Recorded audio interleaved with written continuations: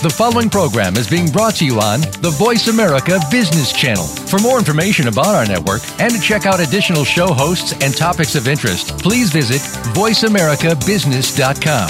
The Voice America Talk Radio Network is the worldwide leader in live Internet talk radio. Visit voiceamerica.com. The views and ideas expressed on the following program are strictly those of the hosts or guests and do not necessarily reflect the views and ideas held by the Voice America Talk Radio Network, its staff, and management.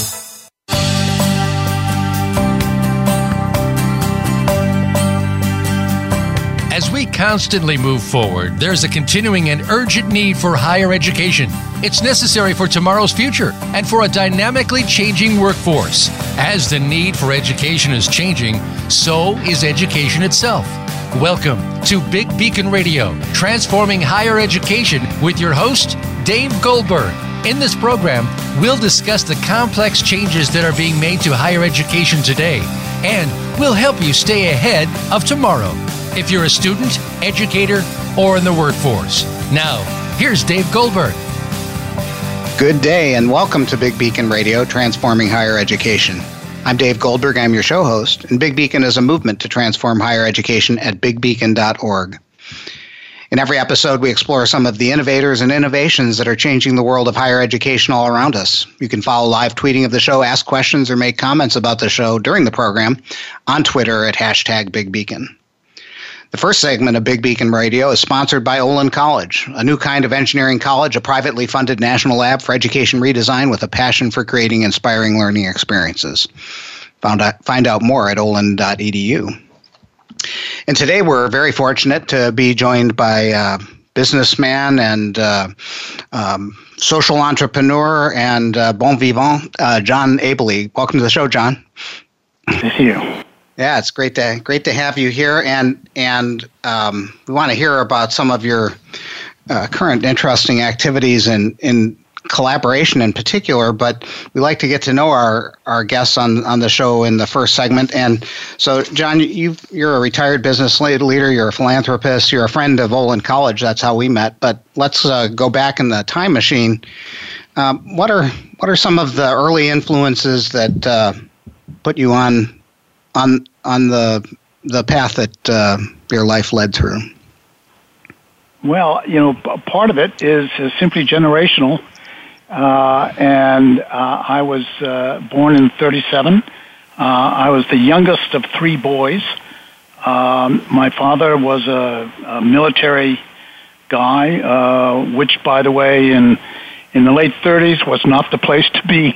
Because, sure. That was very unpopular in the public at that point. But he was in the Navy, and unfortunately he was lost very early in the war.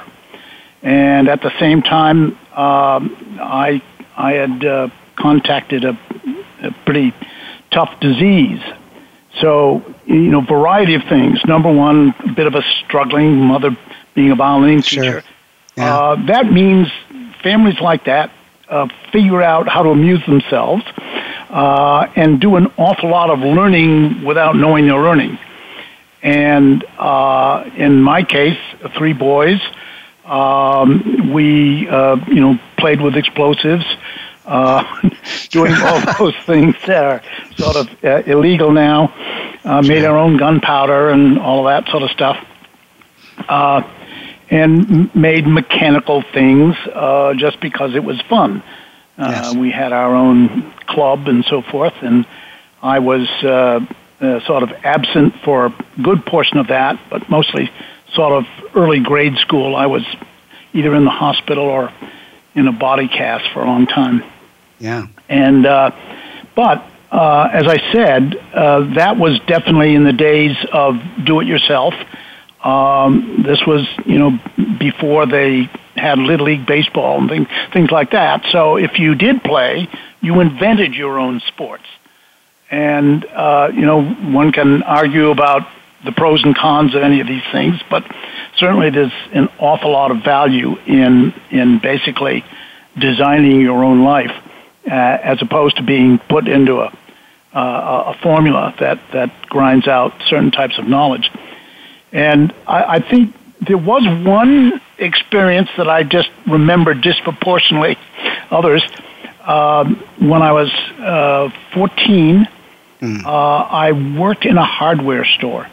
And initially I went there as a stock boy, but I liked hardware stores because that's where all the fun stuff was.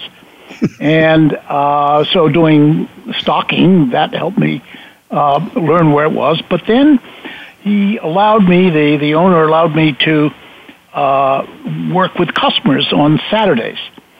And it was fascinating because most people would ask the customer, what do you want?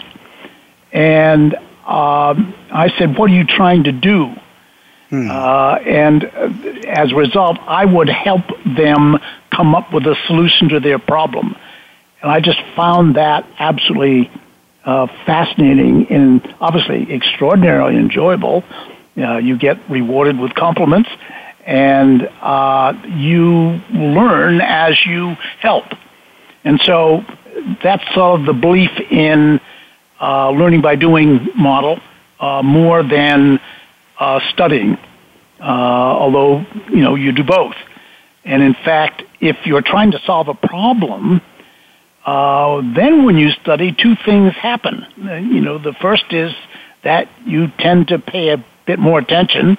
Yep. It sticks better, and it's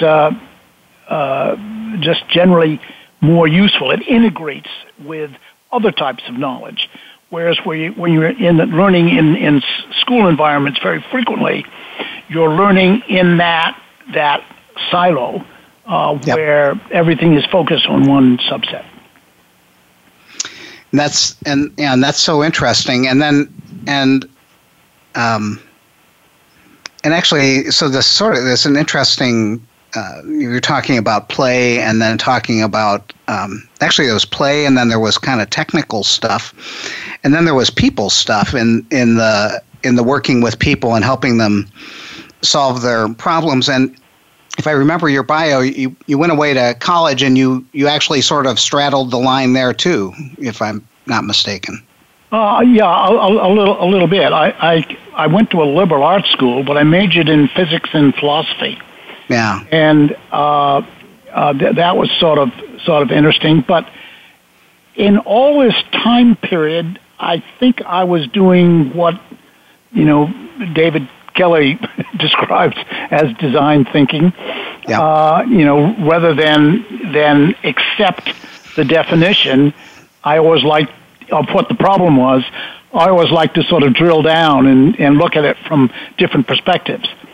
And I think that mindset was very helpful later on in certainly in business and in some of the other projects where you frequently find people have locked themselves into a problem definition that is unnecessarily narrow. Yeah, and I'm hearing and oftentimes we ask people, and maybe we've already heard the answer, but I'm wondering, in A Whole New Engineer, Mark Somerville and I wrote about these unleashing experiences that we think they were important, back in the day, but they're super important these days when things are changing so fast. And I think we heard some unleashing. We heard unleashing in the hardware store. We heard unleashing at play. Were there, sometimes unleashing comes from someone that trusted you. The hardware store guy trusted you to work with customers. But were there other people in your career or elsewhere, or other ways in which you learned to trust yourself that were unleashing in that sense? Well, that's a good point. I think the idea of looking for mentors is always just a great exercise, and there's a bit of a networking understanding, networking science to that, where what you really want to do in understanding people is learn by looking at a lot of people who are doing similar things, but in different ways.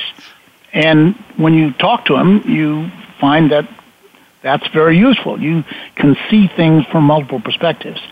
When I got out of college, I went to work pretty quickly. I wasn't sure what I wanted to do. I thought I was going to major in physics, or I thought I was going to work in physics, explain it that way. Yeah. And I realized from a school point of view, it came across as pretty boring and also pretty tough. And I didn't. This was the vacuum tube days, and the way they taught it was really, really dull. And so I said I didn't think I wanted to spend the rest of my life with people who did that. Yeah. And so what I did do is I ended up selling the light bulbs. This is after having graduated from a school whose motto was Terrassa Radiant, like the earth. And I was the only person who took it literally, got the message right. And but what I was doing was I hated selling. But the only thing I hated more was having something that I hated. Being, just the classic control freak person, I wanted to overcome that. Later on I did parachuting because I hated heights and all of that sort of stuff. That's what you put yourself through. Yeah. And it turned out, accidentally, when you sell light bulbs, you visit numerous institutions. You visit businesses of all sorts. Everybody needs light. And you visit schools, you visit professional offices. And I realized that, I didn't have a job. I was finding a job. And so I literally went to all these companies, and in some cases I got to know the people pretty well, and in some cases I got job offers. And one of those job offers turned out to be in a small medical company, although because I had was sick and I'd spent a lot of time in the hospital, I said I never wanted to go near a hospital again. But the exception was this was a company that made fascinating gadgets.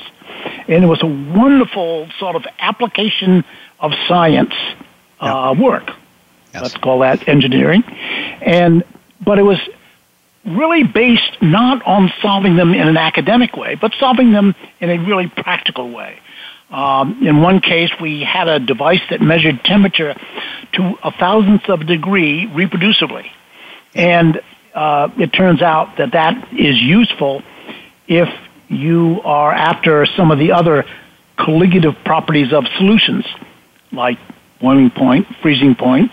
If you measure the freezing point, you will also measure the osmotic concentration, the osmolality, it's called, of a solution. And that's very useful for medical purposes, but other purposes as well. And so I was learning things about new technology.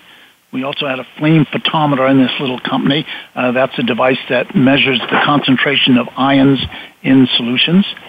And it was pretty new at the time. And so, I could go and tell my science friends that I knew something that they didn't know about. And so it was a lot of fun exploring not just new technology, but the development of new technology. And very frequently when new technology emerges, the field itself is not prepared for it. There isn't a natural place for that to happen, and it frequently gets rejected in favor of the older techniques for doing similar things. And I found that very fascinating. And as a result, sort of accidentally, I guess, I spent the rest of my life, and still do, working in areas of disruptive innovation. And it wasn't because it's disruptive. It's just that when you work in fields that tend to be that way, it's exciting. There's an opportunity to really discover things. There's also an opportunity to figure out how, in order to take advantage of this new field, this new technology, what's the best way to do that? That's partly social, political, definitely behavioral. I think I was a behavioral scientist long before people thought of that as a term, and that's how I got into collaboration in other areas. But the opportunity to meet people who were also in those fields was really, really great. And one of my mentors was a mentor that was really at a distance, meaning, yes, I had met him and talked to him, but not for very much. But he ran a company that ended up introducing the concept of automated chemistry to the marketplace for a market that didn't think there was any use in automated chemistry. But this man was quite successful in doing that, and how he did it, I watched carefully and I copied it. His name was Jack Whitehead, and Whitehead Institute in Boston is his gift for the fortune that he made from finding applications for that unique technology. I like the term that you used the other day for, I think you called them silent mentors. There were people who influenced you greatly, but not so much directly, but by example. Yeah, and I think I often ask people, if I'm doing the mentoring, who do you admire? And they're either, totally distant, or they know very little about them. And what they know about them may be simply, a social media understanding, which is usually quite perverse compared to what you may think. And so I sort of challenge them, if you admire them, why don't you find out what makes that person as good as they are? You may discover that they may not be quite as good as you think. Yeah. And if you have a chance to finally talk to them, that can be a lot of fun and very insightful. Yeah. Now, we met in connection with Olin College, where I guess we're both official friends of Olin College in one way or another. What was it? How did you become a friend of Olin College? Olin's been around for almost 20 years now. Yes, I became the charter member of the President's Council, and the reason I did is because I read sort of the original write-up that when they became public, before they had any classes and so forth. Yes. Yep. And I said I was inspired by that approach to learning, and I viewed it then, and I view it now as a laboratory. And the last thing I think that I would like to see is a stable institution. I think it should be inherently unstable and constantly challenging itself. And I think, Rick Miller is still the president, the founding president, and still there. And I think having an institution like that is constantly experimenting, that is putting a lot more responsibility on the student.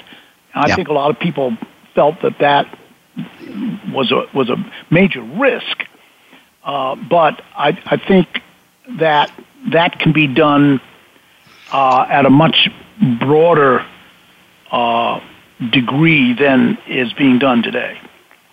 And we need to take a little bit of a break right now, but I'd also like to ask you about your involvement with FIRST, and then we can maybe dig into some of your work and efforts in trying to understand and promote collaboration. How about that? Sure. This is Big now Beacon or Radio come back. This is Big Beacon Radio with special guest John Abley, and stay tuned, and we'll talk a little bit about FIRST Robotics, and then we're going to talk about collaboration in our times.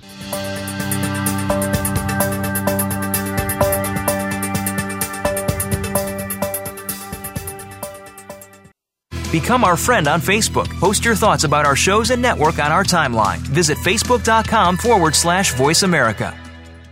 Do you want greater success in bringing change to your university, college, department, or classroom? Are you looking for a keynote speaker to inspire your organization with stories of transformative change? Would you like to boost your own academic, business, or technical career? Let David E. Goldberg of Three Joy Associates help. David is a leading speaker, author, trainer, and leadership coach with experience in helping bring successful change to educational organizations and education and technical careers around the globe. To learn more, call Dave Goldberg at 217-621-2645. Contact him at deg@3joy.com or browse the 3Joy website, www.3joy.com today. We're always talking business. Talk to an expert. Call now toll free 866-472-5790. That's 866-472-5790. Voice America Business Network.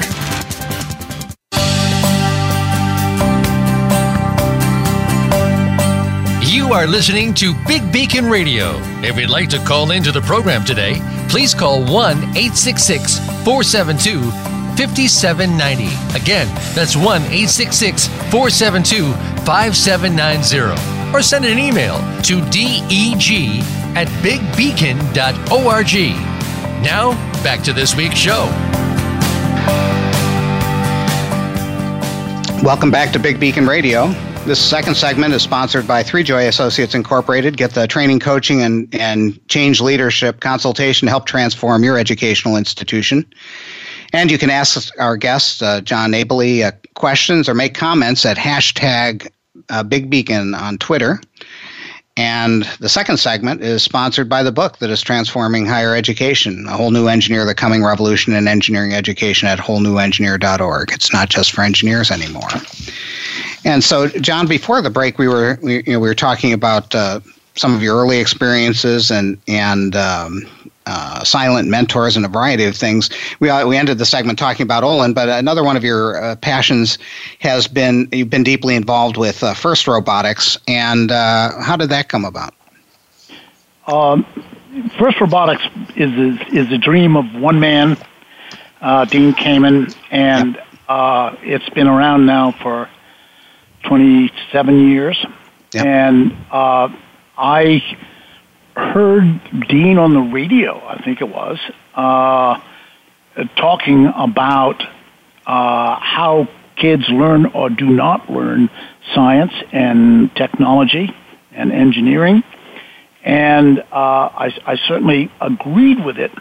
But Dean has a way of both finding the problem and coming up with a solution. And it was in that description I bought into it. He recognized the real problem in getting kids to be STEM literate long before the word STEM was around, was motivation. That science and technology are boring, and you spend a lot of time working, but you don't really see the application for the work. And I bought into that. And part of his strategy for doing that was borrowing from the world of sport. Let's create a sport that kids will really want to play because it is cool. And cool doesn't mean you're necessarily liked. Cool means you are respected and admired. You know, think of just like a football player or whatever in high school. And it was focused on high school only at that point, and gradually it's migrated down, so it's now from K to 12. It does not go into higher ed. Plenty of that sort of takes care of itself, I think.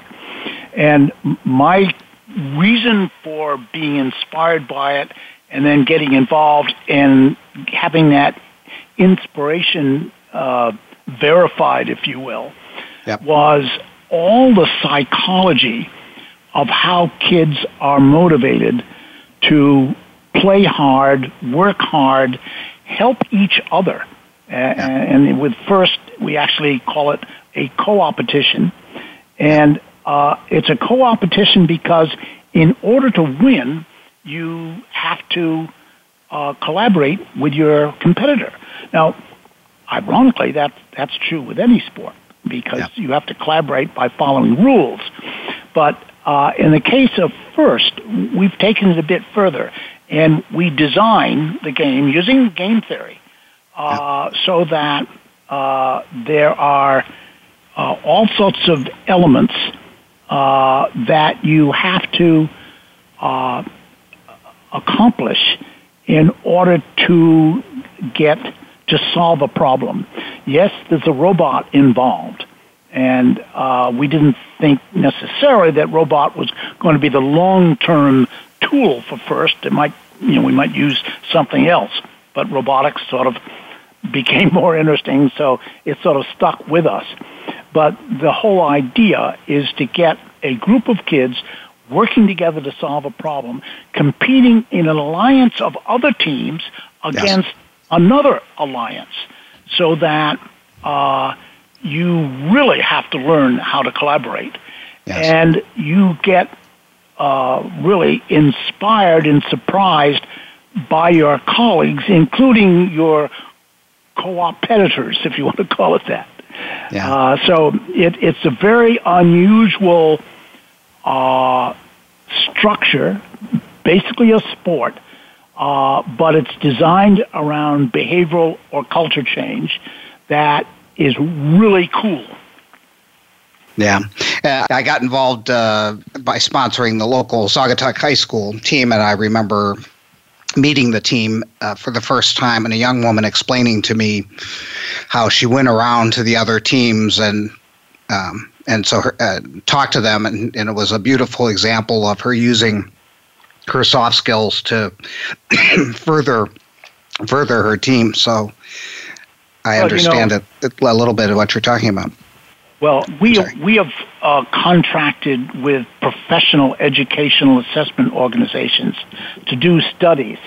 Yep. But at the same time, we now hold a lot of our competitions in college gyms, and in some cases, high school gyms. Mm-hmm. And we now have scholarships from over 200 colleges and universities in North America, representing $50 million. It's really pretty extraordinary. And I'm saying, wait a second, you're trying to do an assessment of something that people are spending, in essence, $50 million because the students, they say, are so good in terms of what they want. I think the assessment needs to be done by the methodology that we have developed. Well, and I agree with you. There's so much emphasis on assessment, and usually you need a t-test to find the significance of a very small difference between A and B. Exactly. Whereas when you hit the sweet spot, it's 10x, not 10%, and it almost needs no measurement, although that sounds unscientific. But when you hit human passions and spirit, it's a significant difference, and it doesn't need fine statistical methods to see it. Comment. Yeah, and I think one of the challenges today, and I think this is kind of the unique aspect of our times, is the rate of change is accelerating. Ray Kurzweil has written a great deal about this and talked a great deal about this. He's the MIT scientist who built the first reading machine for the blind, and is now working. He's sort of the head scientist at Google, helping them to build their brain. Anyway, as he points out, because technology is advancing literally at an exponential rate, the way in which you learn has to change in the same way. In fact, although it's probably been always true, it's more true today that the most important thing you should get out of your education is to learn how to learn. And also to learn how to learn about things about which you have no knowledge. So you have to understand black box theory and so forth in terms of how do you define totally new things. You even have to think a little bit like Feynman, who used those sort of silly little Feynman diagrams to explain nuclear fission, and everybody criticized, or the establishment at least criticized them for it. However, he was the one who got the Nobel Prize, so there was sort of a message there, I think. And it's that idea of learning how to develop new processes as well as the fundamental knowledge that you need to solve a problem. And one of the ways in which you've been interested in this is the role of collaboration in organizations, in education, and we in many ways you talked eloquently just now of the ways in which collaboration is built into FIRST Robotics. So, what is it about collaboration that you find so important in our times? Well, that really came from my experience in medicine. The field that I thought I'd never go near. Sure. But I've been involved in that since 1960. And that experience pointed out to me that very, very bright people can not get along very well and end up doing really stupid things. Now, I guess, everybody discovers this probably since the beginning of time. But I found it fascinating in that what our company, Boston Scientific, did. We started out really tiny. We developed some disruptive technology, but then we found people in the field, the so-called early adopters, who were interested. Very frequently, they were not terribly credible to their colleagues, these early adopters. They tended to exaggerate. They tended not to be very thorough. They're very, very bright, but they were frustrated that nobody ever believed them. And I said, if we're going to be successful, we've got to solve the problem of not only finding early adopters who are credible, but make sure the early adopters who are not credible don't end up poisoning the well. And by the way, that still happens all the time. And because the specialties in medicine generally, and we were involved in them because our technology worked in the heart, it worked in the brain, worked in the stomach and the kidney and literally anywhere in the body. And we put catheters anywhere in the body.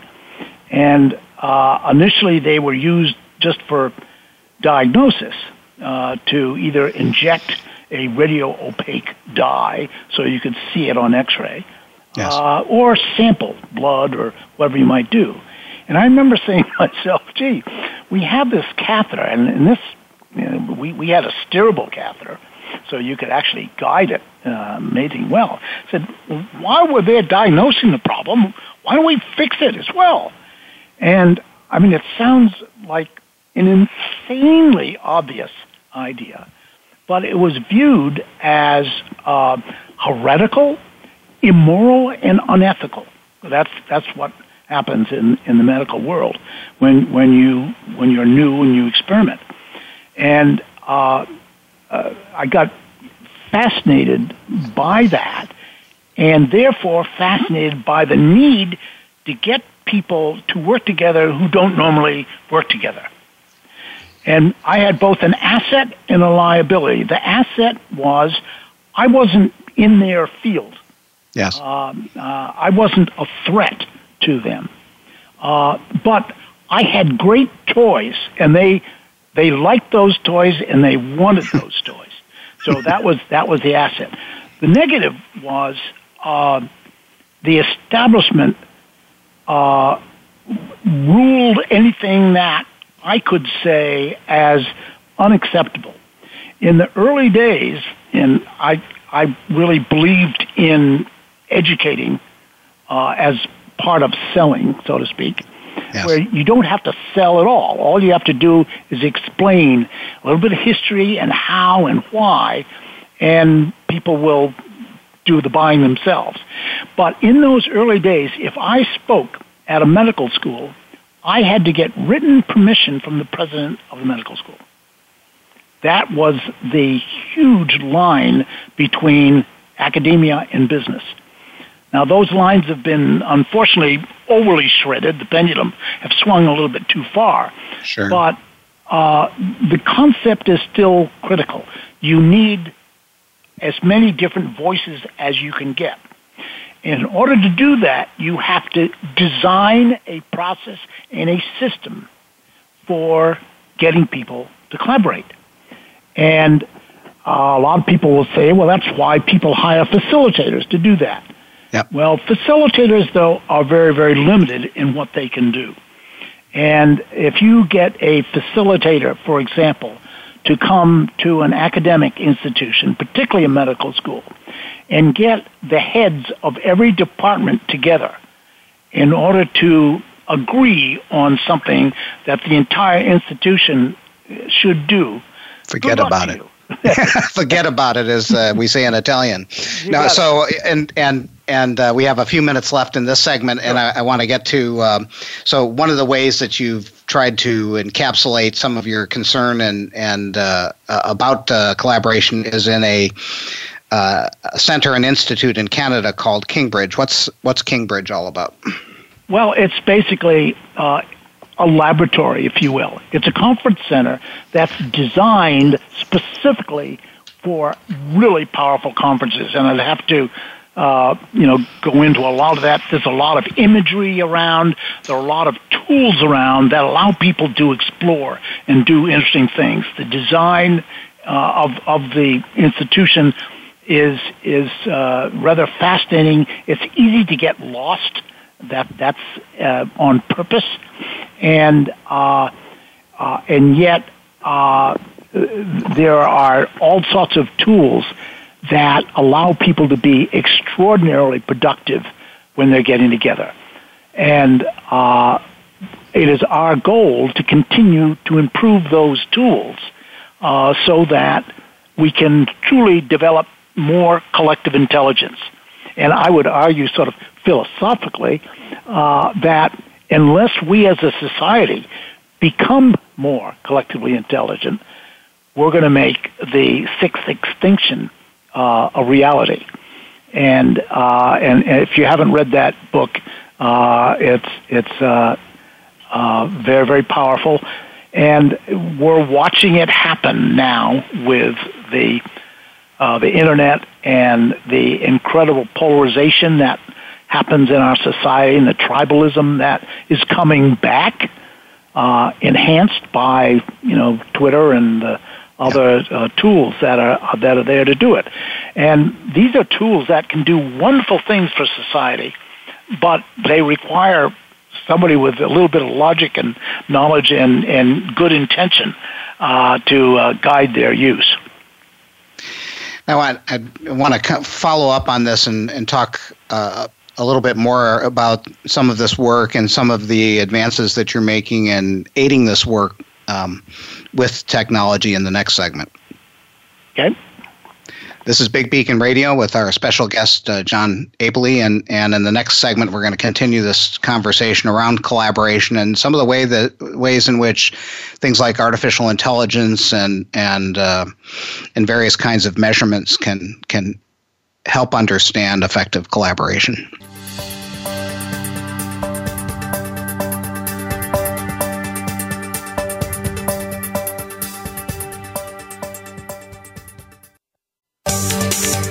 From the boardroom to you, Voice America Business Network.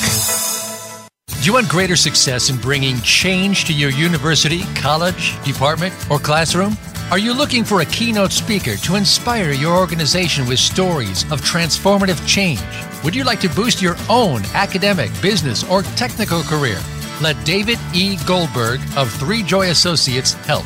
David is a leading speaker, author, trainer, and leadership coach with experience in helping bring successful change to educational organizations and education and technical careers around the globe. To learn more, call Dave Goldberg at 217-621-2645. Contact him at deg@threejoy.com or browse the 3Joy website, www.3joy.com today. When it comes to business, you'll find the experts here. Voice America Business Network.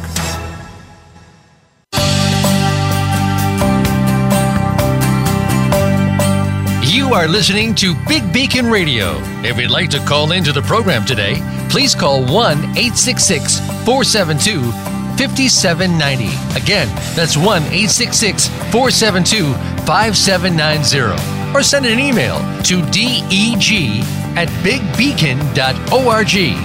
Now, back to this week's show. And welcome back to Big Beacon Radio. Our final segment is sponsored by Big Beacon's upcoming webinar. Join us Wednesday, 29 March at 4 p.m. Eastern for 4 reasons why everybody needs a coach. Learn the 4 ways in which coaching can help your academic career, and learn how you can join Big Beacon's free drop-in coaching sessions today. Go to bigbeacon.org to sign up, or write to me, Dave Goldberg, at deg@bigbeacon.org to find out more. And so we're back with John Abeling. We were talking about Kingbridge and the way in which it's a more than state-of-the-art conference center for having, I would call them mind-blowing awareness about what's going on in your meeting. I think we want to explore that in a little bit more depth, but this is also connected to your interest in technology, artificial intelligence, monitoring and measurement, and the future of collaboration. And I believe Kingbridge is connected to a project called the Mind-Brain Behavior Hive, or MBBH, at University of Toronto. So tell us about that, and tell us how it's connected to Kingbridge. That is correct. The Mind-Brain Behavior Hive is actually housed within the Rotman School. The Rotman School is University of Toronto's business school, but it also includes the Department of Psychology and the music department. Kind of interesting. And the goal really is understanding one's own unconscious, if you will, and how that subconscious or unconscious influences the way you make decisions, the way you think, the way you learn. It's not aimed at the medical application, but it's a full-on neuroscience lab with EEG, that's electroencephalography, fMRI, that's functional magnetic resonance, which allows you to actually look at the brain as it's working. And this is obviously being used by many people for medical purposes. But the idea is that if you have more windows into the body, you can learn more, both as an individual, because you can have a window into your own body, so for self-learning, but then even more importantly, when you're in a group, you can actually learn how to make your group more productive. You can learn, in fact, how to produce collective intelligence.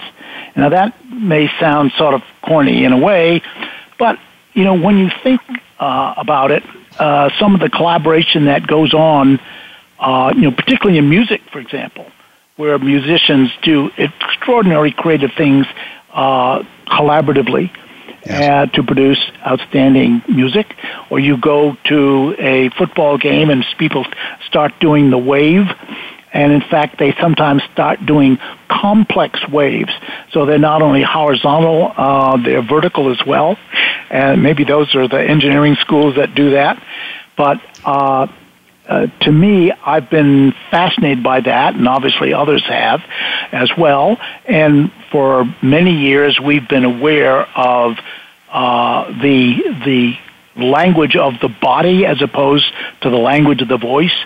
Your body tells a lot about you. Yes. You can tell when people are lying. You can tell when people are afraid. You can tell when people are disgusted. These are all things that we know in a somewhat qualitative sense.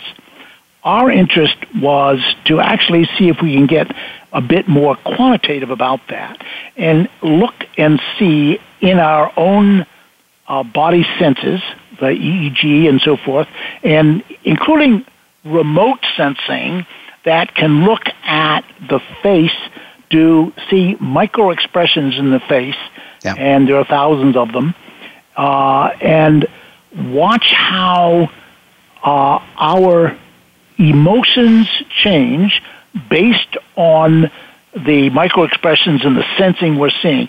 See how those emotions changed depending upon what is being discussed, who is talking, other things going on in the environment that may influence how we think, and more importantly, how we end up making decisions that are frequently counter to our own best interests.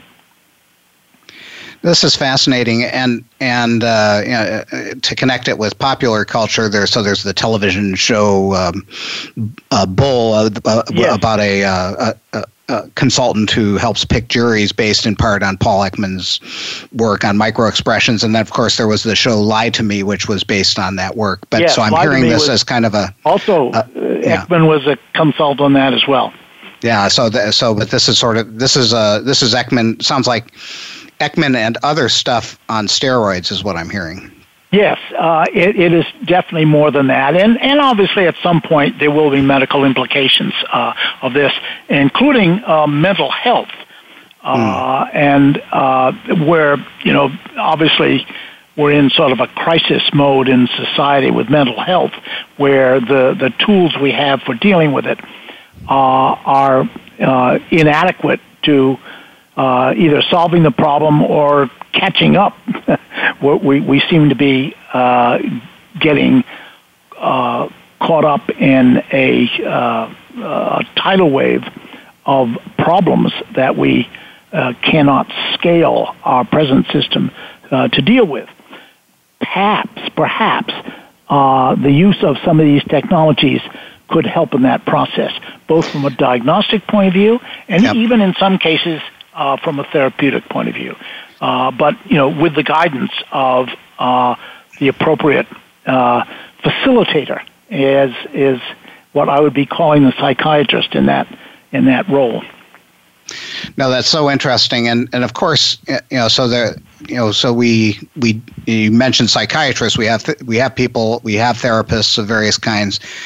In the business world, which this is closer to, we have people like coaches and facilitators and people like that whose job it is to be aware of things that the group is not aware of. When you're a coach one-on-one with someone, your job is actually very much about awareness of the things that the person is not conscious about and the ways in which there are disconnects between something they said or some way that they look, or a lot of your job in coaching is to connect the disconnects of people back to them, so they, not to solve the problem, but to make them aware of the problem so they can go, oh, I wasn't aware of that. What can I do with that? And likewise, it seems to me that in groups, in team coaching, it's a similar deal, that the group is in this process of doing something and working against its interests, but not even aware of the dynamics that's going on. So your job as a coach is to sit there and help them become aware. And I'm hearing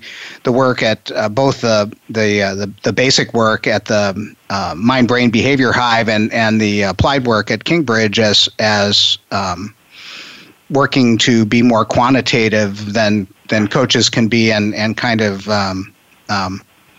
figure that out. So in any kind of experiment work, and where you're working with new technology, there's learning that takes place. What do you think some of the big rocks are that have been learned in this work so far? Well, I think you had said it in one of your notes that the whole field of coaching and self-development has advanced dramatically from a field that at one point was considered sort of a joke. Harvard the Business School is on the other side of the river from the academic school because they didn't think it warranted a role in the academic world. But anyway, that was brought to my attention because of the medical experience. Yes. And that was multiplied many times over because the disagreements in medicine, first of all, cost not only many lives, but huge amounts of resource. And to the extent that you can get these various departments to, in essence, think about redesigning themselves. In other words, we need some mergers and acquisitions in medical academia, partly because we've learned a lot of things that we didn't know about, and we also have tools to do things that we couldn't do before. And so one of the things that happened in this field was the development of what's called the live demonstration course. And it's in which a patient is treated real time in front of a group of physicians. Not all of them specialists. They may be general and may be different types of specialists. Mm-hmm. And the way in which that is constructed is designed to produce collective intelligence.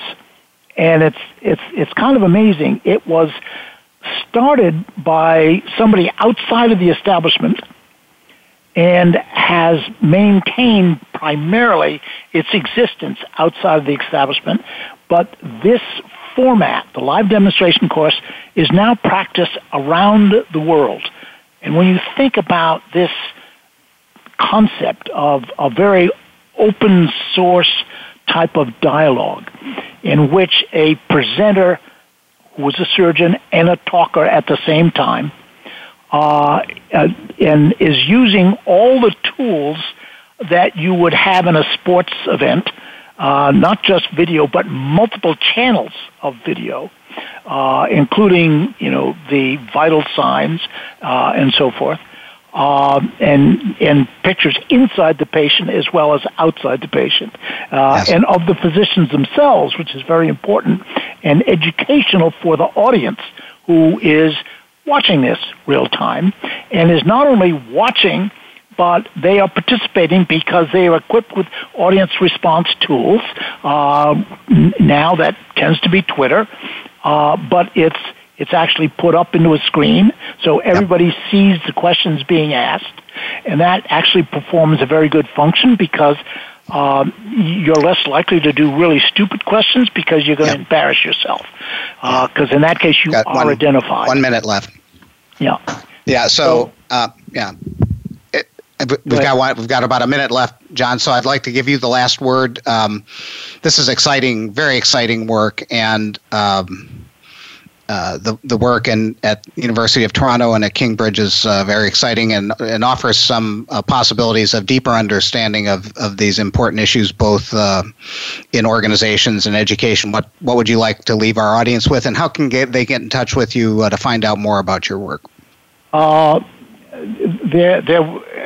suppose I give a caution with an email, but I would be happy to give people contact information. My Cambridge address is abelej, ABELEJ, at kingbridgecenter.com, and Kingbridge Center is KING, then Bridge, all one word, and then Center, which is also all one word, but it's Canadian, so it's CENTRE rather than ER, and it's .com. Great. John, thanks so much for joining the show. Best wishes to you in all of your activities. Thank you. Well, thank you very much. Nice, enjoyable conversation. Bye-bye.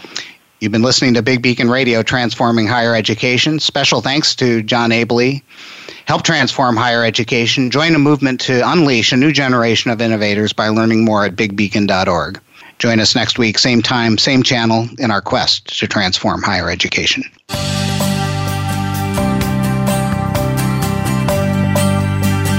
Thank you for tuning into Big Beacon Radio, Transforming Higher Education. Please join Dave Goldberg soon for another edition. Listen every Monday at 1 p.m. Eastern Time, 10 a.m. Pacific Time on the Voice America Business Channel. For additional information about our programs or to find out about the next show, please visit bigbeacon.org. We'll talk again very soon.